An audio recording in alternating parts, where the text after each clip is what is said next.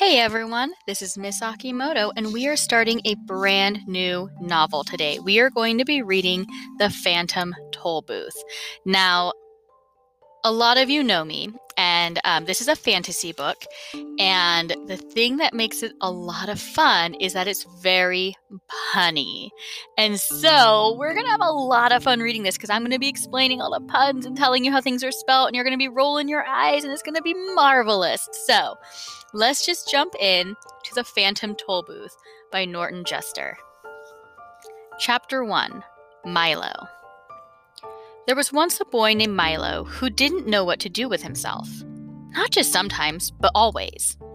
When he was in school, he longed to be out, and when he was out, he longed to be in. On the way, he thought about coming home, and coming home, he thought about going. Wherever he was, he wished he was somewhere else, and when he got there, he wondered why he bothered. Nothing really interested him, least of all the things that should have. It seems to me that almost everything is a waste of time, he remarked one day as he walked dejectedly home from school. I can't see the point of learning to solve useless problems, or subtracting turnips from turnips, or knowing where Ethiopia is, or how to spell February. And, since no one bothered to explain otherwise, he regarded the process of seeking knowledge as the greatest waste of time of all. As he and his unhappy thoughts hurried along, for while he was never anxious to be where he was going, he liked to get there as quickly as possible. It seemed a great wonder that the world, which was so large, could sometimes feel so small and empty. And worst of all, he continued sadly, there is nothing for me to do, nowhere I'd care to go, and hardly anything worth seeing. He punctuated this last thought with such a deep sigh that a house sparrow singing nearby stopped and rushed home to be with his family. Without stopping or looking up, he rushed past the buildings and the busy shops that lined the street, and in a few minutes reached home, dashed through the lobby, hopped onto the elevator, 2, 3, 4, 5, 6, 7, 8, and off again, opened the apartment door, rushed into his room, flopped dejectedly into a chair, and grumbled softly, "Another long afternoon." He looked glumly at all the things he owned. The books that were too much trouble to read, the tools he'd never learned to use, the small electric automobile he hadn't driven in months, or was it years? And the hundreds of other games and toys and bats and balls and bits and pieces scattered about him. And then, to one side of the room, just next to the phonograph, he noticed something he had certainly never seen before. So real quick, a phonograph is kind of an old-fashioned type of way to make music. It's kind of like a turntable and it has the little horn on it. This was written in 1960, so it is a little bit older. Who could possibly have left such an enormous package and such a strange one? For, while it was not quite square, it was definitely not round. And for its size, it was larger than almost any other big package of smaller dimensions that he'd ever seen.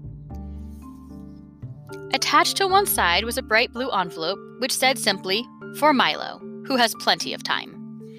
Of course, if you've ever gotten a surprise package, you can imagine how puzzled and excited Milo was, and if you've never gotten one, pay close attention because someday you might. "I don't think it's my birthday," he puzzled, "and Christmas must be months away. And I haven't been outstandingly good, or even good at all," he had to admit to himself. "Most probably I won't like it anyway, but since I don't know where it came from, I can't possibly send it back." He thought about it for quite a while, and then opened the envelope, but just to be polite. "One genuine turnpike toll booth," it stated, and then it went on. "Easily assembled at home and for use by those who have never traveled in lands beyond." Beyond what? Thought Milo as he continued to read. "This package contains the following items. One genuine turnpike toll booth to be erected according to the directions. 3 precautionary signs to be used in a precautionary fashion. Assorted coins for use in paying tolls. 1 map up to date and carefully drawn by master cartographers depicting natural and man-made features. 1 book of rules and traffic regulations which may not be bent or broken." And in smaller letters at the bottom, it concluded, "Results are not guaranteed, but if not perfectly satisfied, your wasted time will be refunded." Following the instructions, which told him to cut here, lift there, fold back, all around, he soon had the toll booth unpacked and set up on its stand. It fitted the windows in place and attached the roof, which extended out on both sides and fastened it onto the coin box.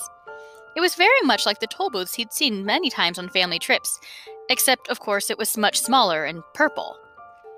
So if you're wondering what a toll booth is, that's if you've ever traveled to like the Bay Area and you go across the bridge and you have to stop and pay money to go across the bridge, and that's how they keep the bridge up to date and safe.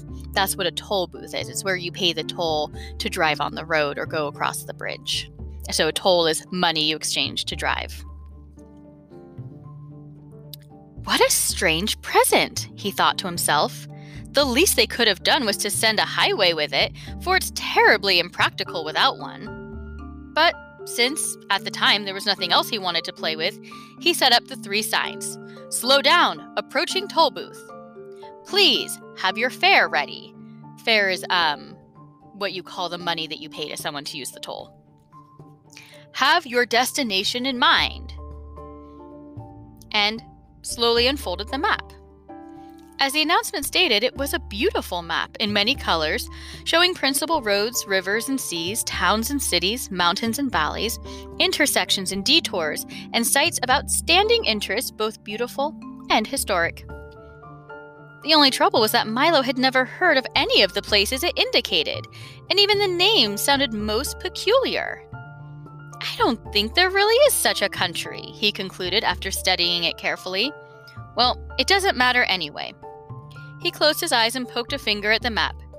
"Dictionopolis," Milo read slowly when he saw what his finger had chosen. "Oh well, I might as well go there as anywhere." He walked across the room and dusted off the car carefully. Then, taking the map and the rulebook with him, he hopped in and, for lack of anything better to do, drove slowly up to the toll booth. As he deposited his coin and rolled past, he remarked wistfully, "I do hope this is an interesting game, otherwise the afternoon will be so terribly dull." That's the end of Chapter 1. Come back tomorrow to find out what in the world this toll booth is.